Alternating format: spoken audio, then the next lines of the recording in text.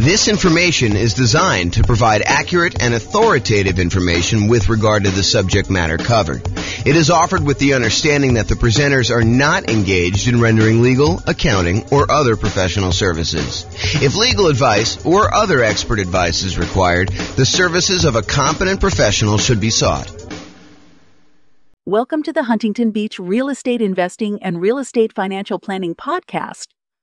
Learn all about investing in real estate in Huntington Beach, California, with a combination of real estate financial planning and modeling with numbers specific to Huntington Beach, plus syndicated, more generalized recordings of live and pre-recorded real estate investing classes. Not all of them specific to Huntington Beach. Be sure to stay tuned after the podcast for a message from our sponsors. Well, good morning and welcome, everyone. I am your host, James Orr, and this is another very short, I anticipate, episode of the kind of podcast series we've been doing for buying a property in the next 90 days when prices are high, interest rates are high, and rents are up, but not quite enough to counteract the higher prices and higher interest rates. And today's class is on something that we've mentioned quite a bit. We've sort of talked about, sort of not comprehensively, but it's the idea of all the different ways to pay for private mortgage insurance. We're calling it the 3 strategies to pay private mortgage insurance. Now, remember, in most cases, a lender's going to want you to put 20% down. And you may want to say to them, hey, listen, I know you want me to put 20% down. However, I would really prefer, if I'm going to invest in real estate, to put less than 20% down. If you're house hacking or you're doing nomad, or even if you're trying to buy a property as a non-owner occupant, invest in property that you're not moving into, and you want to put less than 20% down, like let's say you want to do a 15% down non-owner occupant loan, the lender will say to you, okay, I would prefer you put 20% down. However, if you insist on putting less than 20% down, I might be willing to make the loan for you under certain conditions. So if we're doing a non-owner occupant, they may go down to 15% down instead of 20% down. For the nomad or house hacking one, you could buy those with nothing percent down. You could buy it with 0% down, like a USDA loan or a VA loan, as long as you're moving into the property and you qualify for those loan programs. One of them is for rural properties, the USDA loan. The other one is for people that have VA benefits, the VA loan. But you could also buy with 3.5% down, the FHA loan. And that's one of the easier loans to qualify for from a credit score perspective. And you could also use the FHA loan to buy duplexes, triplexes, and fourplexes in addition to single family homes. So that's a very attractive loan program a lot of time for house hackers and for nomads who are like trying to buy properties. But then a lot of times you may want to buy these kind of like low down programs, like a 5% down conventional loan, or if you're buying your first property, maybe a 3% down conventional loan program. And from time to time, they'll come out with different pro loan programs. Like for a while, there was a 1% down conventional loan program, which I don't think is available anymore as of the time of this recording, which is May 23rd, 2023. But if you're going to go and you're going to put less than 20% down, the lender may say to you, look, okay, I'm willing to do that for you. However, I'm probably going to give you a higher interest rate than what you do if you put 20% down. There's a little bit of risk to me, so I'm going to charge you a higher interest rate. And in addition to that, because I don't feel protected if you stop paying, if you default on the loan and I need to go foreclose on you, take possession of the property and resell it to get all my money back, I am going to insist that you go to this third-party insurance company and you're going to pay them a fee in order to insure me in case you default. And they will protect me up to a certain amount on the property in case I need to foreclose on you and I need to sell it and I don't get all my money back. Okay. And so they may say to you, look, we're willing to do this. It's less than ideal for us. So we're going to charge you a slightly higher interest rate. We are going to insist that you pay this third-party company, a private mortgage insurance company, in order to insure us in case you default. Okay. So how do you pay this third-party company? It's not the lender. It's usually a third party, a separate company from the lender themselves that actually insures against them having a loss in case they need to foreclose. Okay, so the 3 ways to pay private mortgage insurance is number 1, an upfront lump sum fee.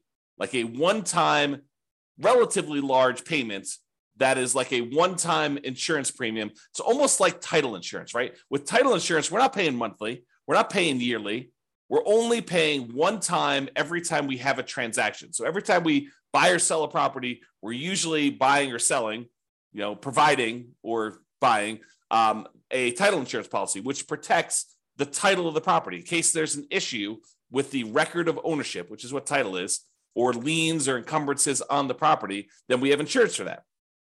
Well, similarly, with PMI, you could choose to make a one-time upfront lump sum payment and get coverage for the PMI payment, PMI service, like the private mortgage insurance, okay? Or number two, we could increase the interest rate from the lender and have the lender give us a credit, which is then used to pay for the private mortgage insurance, right? You understand when you go to get a loan, the lender will say to you, look, if you don't want to pay any fees, the rate is this, whatever it is, 7%, let's say. However, if you want to, you could pay us extra money. You almost think of it as like paying interest in advance, but you could pay us a lump sum of money. You could pay us, $5,000, and we will lower the interest rate from 7% to 6.875. So you could buy down your interest rate. Or the lender says, look, if you don't pay anything, if you don't want to pay any, points in order to change the rate is 7%. But if you want to, if you voluntarily take a higher interest rate, we will actually give you some money. We'll give you a credit that you can use to cover some of your closing costs. And so the lender says, look, if you voluntarily take 7.125, we will pay you $4,000. So it works in both directions. Now, you can't do this and say, okay, I'll take 17%, you give me $120,000. Doesn't work to that extreme. There's limits as to how high you can go in both directions. You can't buy it down to zero, okay? So you can buy this thing down a little bit. You can pay, a little bit of money. You can buy it down, in some cases, half point. You might be able to get a credit for a little bit. There are limitations usually on a loan as to how much you can do there. So you can choose to voluntarily tell the lender, look, I don't want 7%. If you give me 7.25 or 7.375, then you could pay the private mortgage insurance from the credit you're giving me.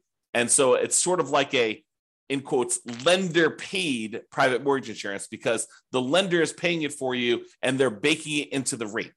They're baking it into the mortgage interest rate, right? You're voluntarily taking a higher interest rate in exchange for not having to pay PMI. Another way of thinking about it, okay? Or the third way is you could pay a monthly private mortgage insurance premium to the private mortgage insurance company via your escrow, and that could cover you for your insurance.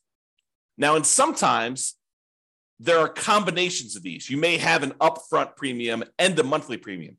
For example, with FHA loans, there's an upfront mortgage insurance premium and a monthly mortgage insurance premium. Okay. Now let's look at each one of these to kind of go through a little detail. And we're going to talk about the pros and cons of each because there are some significant advantages to doing one way or another. And depending on what you're trying to accomplish and what your plans are with the property, you may want to do one versus another. Okay. So let's talk about that upfront lump sum PMI fee where you just pay one big chunk all at once, one time when you acquire the property. So you pay that one time upfront lump sum payment for private mortgage insurance instead of paying it monthly. So what are some of the benefits of doing it that way? Well, number one is you don't have to worry about the loan to value of the property and when private mortgage insurance drops off. So with the other payments, the other types of private mortgage insurance options, like the monthly one, in some cases, FHA being an exception, where FHA, depending on how much you put down, doesn't go away ever.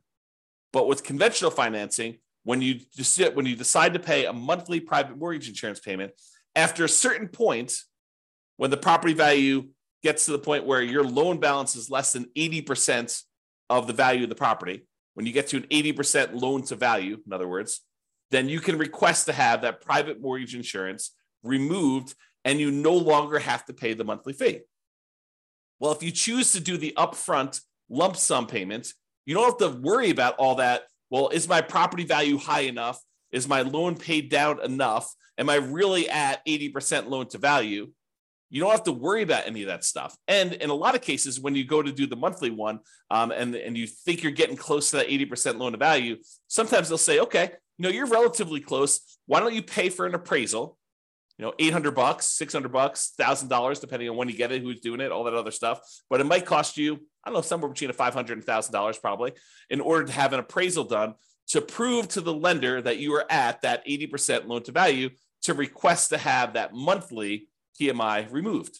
Well, if you do the upfront lump sum PMI payment, you don't have to worry about the appraisal. So you can almost subtract off whatever it is, $500 to $1,000 off the cost of the PMI payment, because you'd probably have to pay that in order to have it removed if you're thinking about doing it aggressively.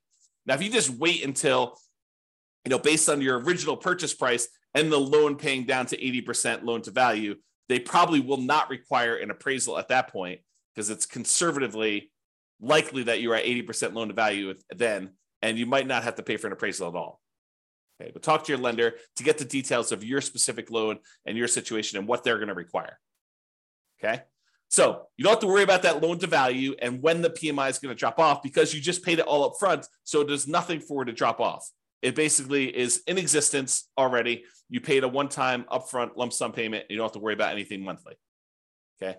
Now, when you pay a, whatever it is, lump sum upfront payment for your PMI, you don't have that increased monthly expense. You don't have a monthly PMI payment. So your cash flow is improved. You've reduced the expenses that you have on buying the property. And so your cash flow looks better, because cash flow is really all the income on the property minus all the expenses. And if you have a monthly PMI expense, then you no longer have that if you decide to pay an upfront lump sum PMI payment instead of the monthly.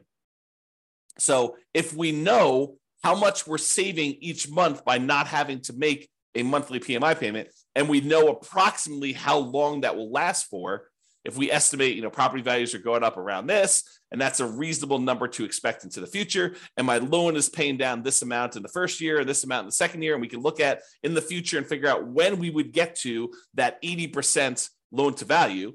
And you can look at that on the world's greatest real estate deal analysis spreadsheet. You can look up what the estimated loan to value is at the end of any given year on there, and you can see when about it will drop off to about 80% based on your kind of assumptions you put into the spreadsheet. So you can go look at that. And so you could say, okay, well, by paying this upfront lump sum PMI payment, wow, it's a tongue twister, versus doing it monthly, you could say, look, okay, I basically am saving myself $200 a month by not having to make this PMI payment for this amount of time. So I could look at what the overall return was, not having to make those payments on the amount that I had to invest. And you could calculate a return on investment for that.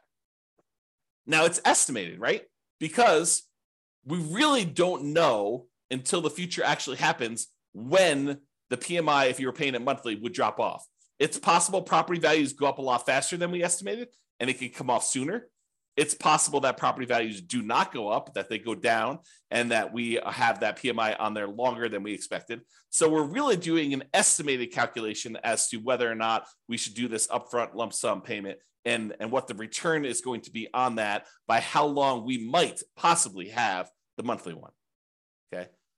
And it might be, when you're thinking about this, you calculate your return on investment for doing the upfront lump sum one, and based on not having to make those monthly payments, it might be better from a return on investment or cash flow perspective by taking the same money and instead using it for additional down payments and or buying down your interest rate. So when you look at these calculations, you say, okay, look, I've got an extra $10,000 sitting on the sideline, right? I've got all the down payment I need to do the deal. I've got my negative cash flow set aside. I got my reserves set aside. I'm all ready to go. However, I've got this extra 10K. What should I do with the 10K? Well, one option is I could possibly decide, instead of doing monthly PMI, I could pay the upfront lump sum PMI and not have to worry about a monthly payment. Okay, that's one thing. We could look at what the return would be on taking that money and doing that. We could estimate what the return would be. Or I can say, look, maybe instead of doing paying PMI up front, maybe I could take the $10,000 and add it to my down payment. So instead of putting whatever it is, 5% down, now maybe I'm putting 7% down or 8% down or 10% down, whatever it happens to be. So you could choose to do that. You can look at how that would improve your investment by using the world's greatest real estate deal analysis spreadsheet and playing around with this, saying, okay, what if I put 10K more in my down payment? How would that impact everything? How would that affect my returns? How would that affect my cash flow? Like, I look at all those different things. Or instead of actually taking that $10,000 you have on the sideline and using it for additional down payment, you could choose to go to the lender and say, okay, Mr. and Mrs. Lender, what if I gave you $10,000? How much could I buy my interest rate down for? And they could tell you, well, for $10,000, that's about whatever it happens to be, 3.2 points. And so you could buy it down for, down to this if you decided to do that. And they may say, it's 0.875% percentage points better. So if you had a 7% loan, maybe it's down to 6.125 now. You're like, oh, that's pretty good. That would improve my cash flow by this, and that would be better for me. And you could plug that into the world's greatest real estate deal analysis spreadsheet, and you could calculate which one of those three options is best for you. Paying the upfront lump sum PMI payment, paying additional down payment, or buying down the interest rate and seeing which one of those three options gives you the best overall deal. And it might matter what you plan on doing with the property. And that's sort of the subtext of this, right? If you're planning on holding the property for 30 years and eventually paying off that loan completely, and you don't plan to refinance ever, then maybe buying down your interest rate is one of the better options because that savings lasts for the entire 30-year period. And you can look at that. Or maybe doing the extra down payment makes that sense. But if you're planning on selling the property within a year or two or three or four, you're using this as like a rocket booster fuel in order to grow your investment to a certain point, but you're really planning on selling that property and either 1031 exchanging into another property or taking the equity in the property after all your expenses, your true net equity, after all your expenses, and you're going to redeploy that money somewhere else, then maybe you don't want to buy down your interest rate. Maybe you do want to do an additional down payment, or maybe you want to just keep the money on the sideline and not do any of these options. So it's really up to you to decide what your plan is and what is the best use for your money, depending on what you're intending to do with the property. Now, when you do decide to do the upfront lump sum PMI fee, it does not hurt your debt to income, which is one of the benefits. So instead of choosing to have this extra monthly fee on there, the monthly PMI version, which would impact your debt to income, when you go to calculate and qualify for the next loan or even this loan, it is going to impact what your debt to income ratio is for buying the property. When you do the lump sum one, it doesn't. So if you were really close on your DTI numbers, one of the options could be for you to choose to pay the upfront lump sum PMI payment to improve your DTI and get below whatever ratio you need for that particular loan or that particular interest rate. Because sometimes DTI will impact your interest rate in some cases. Okay. Especially if you're high, you get penalized if you go too high. That's what I'm thinking of. All right. So the benefits are you don't have to worry about loan to value. And when it pays off, you get improved cash flow and it does not hurt your debt to income ratio. Now, what are the downsides of doing this upfront lump sum PMI payment? Well, number one is you're paying a big chunk up front. You got to have that money. If you don't have the money, it's not an option. Right. And if the market is appreciating very quickly and you have a very low interest rate, you're gaining equity and lowering your loan to value very rapidly, right? Because the market's going up, so your property value is going up, and the lower your interest rate is, the more you're paying in principal on that loan early on. It's lower interest rates actually pay a little bit more in principal payment with each payment that you're making. So if you got a low interest rate and property values are going up, then the spread is increasing quickly. And so your overall loan to value, the amount of your loan balance compared to the value of your property, is actually improving. And so you might not be paying that monthly PMI for very long at all. So in a fast appreciating, low interest rate environment, which we saw pretty significantly over the last, 5 years or so, you may be choosing to pay this upfront lump sum payment when you would be paying your monthly PMI for a very short period of time. And so much so that if you're seeing these really rapid increases in property prices, like 10% plus, which we saw in some markets, then you might actually run into a different problem, which is a minimum that the PMI must remain in place. Some PMI companies may say you need to leave this policy in place for at least a year if you're paying monthly. Okay, and if that's the case, then you may run into that. If property values went up 10% and you pay down your loan a little bit and you put 8% down your loan to begin with, well, a 10% increase in paying down the loan, a couple percentage points, you're already at 20% at the end of the year. So realize that could be a potential issue. Okay. All right. So that's upfront lump sum PMI fee. What about the lender paid, where you choose to have the lender, you choose to voluntarily take a higher interest rate and the lender gives you a credit, which they then use to pay for your PMI? Well, you could pay money to reduce your interest rate. You could also use it the other way, where you get a credit for voluntarily taking a higher rate. Okay. Now, the benefits of doing this is this might actually be slightly lower monthly amount than if you actually had the PMI payment. When you get both payments, they may say, look, your total payment, principal, interest, taxes, PMI, everything rolled into one is $2,000 a month if you decide to pay the PMI. However, if you decide to increase your interest rate, maybe your payment is $1,975. So it's $25 a month cheaper, as just an example, if you decide to take the higher interest rate.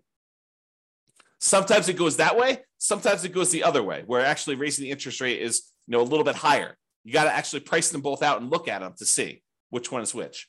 But what's different about voluntarily taking the higher interest rate versus having just the PMI payment be higher? Like, let's say, taking the higher interest rate is $25 a month cheaper.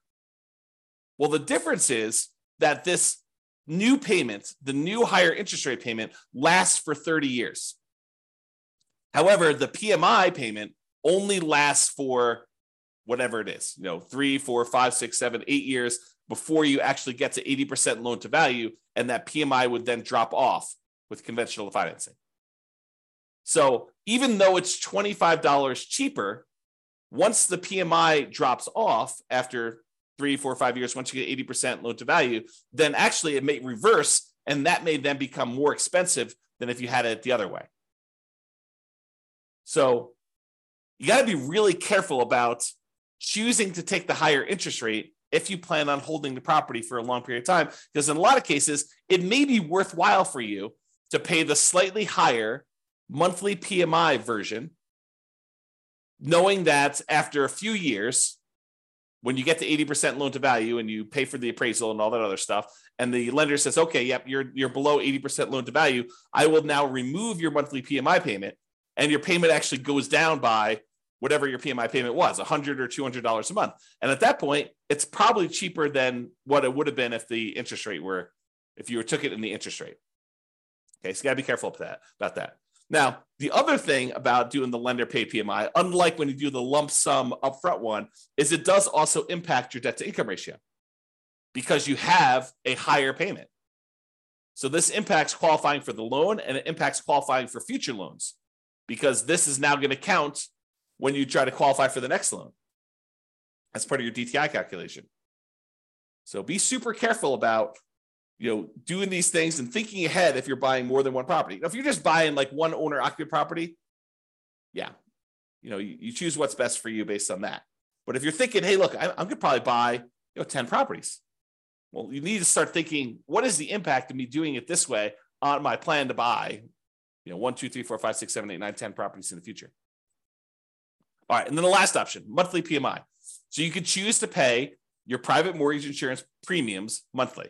Now, the benefits are these payments are often temporary in nature. They go away after you drop below that 80% loan to value. So even though you're paying it for a little while, eventually they go away. There are some exceptions like FHA. If you're putting 3.5% down, then those don't ever go away.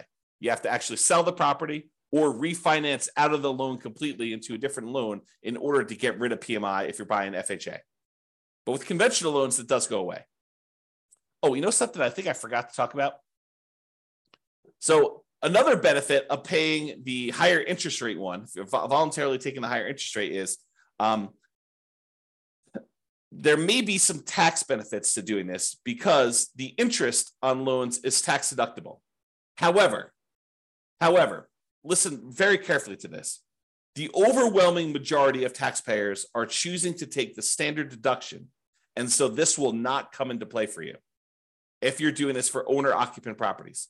If you're using it for investment properties, then for rental properties, both interest and insurance are both expenses on the property. And so it doesn't matter whether you're doing it as a monthly payment, a PMI, or you're taking it as a higher interest rate. All right. So realize that, if you're an owner occupant, insurance is not tax deductible, as far as I know. I'm not an expert on taxes. Verify this with your CPA. But my understanding is if you're an owner occupant, the insurance is not tax deductible. However, mortgage interest is if you choose to itemize your deductions. However, most people are not choosing to itemize their deductions because the standard deduction is so high right now that most people are choosing just to take the standard deduction. So to make a decision based on that, I think is silly. You don't want to, what is the saying? The dog wagging the tail wagging the dog. You don't make decisions for tax savings, right? You make decisions and then you look at the tax kind of implications of that and you see if you could live with those. But it's not like you're optimizing. You're not choosing your investments based just on taxation. All right, so think that through. Okay. All right. So back to the monthly PMI one. So the benefits are these payments are often temporary in nature. They go away after you drop below 80% loan to value. The downsides of doing monthly PMI is these can hurt cash flow. Unlike when you do the lump sum upfront payment, when you do monthly, it actually impacts your cash flow. And it impacts cash flow early on, especially when it is harder than ever to generate cash flow, right? Cash flow tends to improve the longer you hold a property. The longer you own a property, that payment, the principal and interest part of payment is fixed, even though taxes and insurance and other things are going up over time. Rents are also tending to go up over time. And so the longer you tend to own a property, the better the cash flow on the property tends to be. So it's usually hardest earliest on when you first buy a property. And so that's when you have this monthly PMI payment, which is when it's hardest to get cash flow. And that's when it hurts the most. So that's the trick. Another downside is it does also impact that debt to income ratio when you're qualifying for your loan, and especially when you're qualifying for your next loans, at least until it drops off. So when we think about comparing monthly PMI to taking the higher interest rate, at least the monthly PMI option, except for FHA loans, is going to drop off after some point. And then that DTI will be improved and it won't impact you anymore. But if you do the higher interest rate, that lasts for 30 years or until you pay off the loan. So that's harder. All right. So in conclusion, lenders prefer you to put 20% down. If you insist on putting less than 20% down, they may opt to make you pay they may opt to make the loan, but might require you to purchase third-party insurance to protect them in case you default. This third-party insurance is called private mortgage insurance. It protects the lender against you defaulting. You pay for it to protect the lender because they would rather you put 20% down. You are insisting on putting less than 20% down. They're saying, okay, you twisted my arm. I will make you the loan. However, you need to actually protect me in case you default. Now, when you get your loan, you can often choose which way you prefer to address putting less than 20% down and paying PMI. You could do this upfront lump sum payments. You could choose to voluntarily take a higher interest rate to get a credit to have the lender pay for PMI, or you could choose to pay the PMI payments monthly. And each has its own pros and cons, which we've discussed. And really, it depends on what you plan on doing with the property as to which you should do. And a good lender, and to a lesser degree, less likely, a good real estate agent should be able to talk to you about pros and cons and how this might work for you. Okay? And which choice you should make based on your plan. All right, so that's all I got for you. Hopefully you enjoyed this class. Now you've got a full understanding of the three different options for paying PMI and how this all works. Have a great day, everybody. Bye-bye for now. With home prices up, mortgage interest rates up, and rents up, but not quite enough to counteract the higher prices and interest rates, cash flow on rental properties in Huntington Beach is harder than ever. Book a call with the Real Estate Financial Planner to apply our proprietary 88 strategies to improve cash flow on your rentals. See the show notes for a link to schedule your call and improve your cash flow today. If you're a real estate agent, lender, or professional in Huntington Beach that wants to help our real estate investor listeners, consider reaching out to learn about collaboration opportunities with this podcast. We'd love to add more value to our listeners by having you assist our investors, buy, sell, and finance their real estate investments. See the show notes to schedule a call to discuss collaboration opportunities.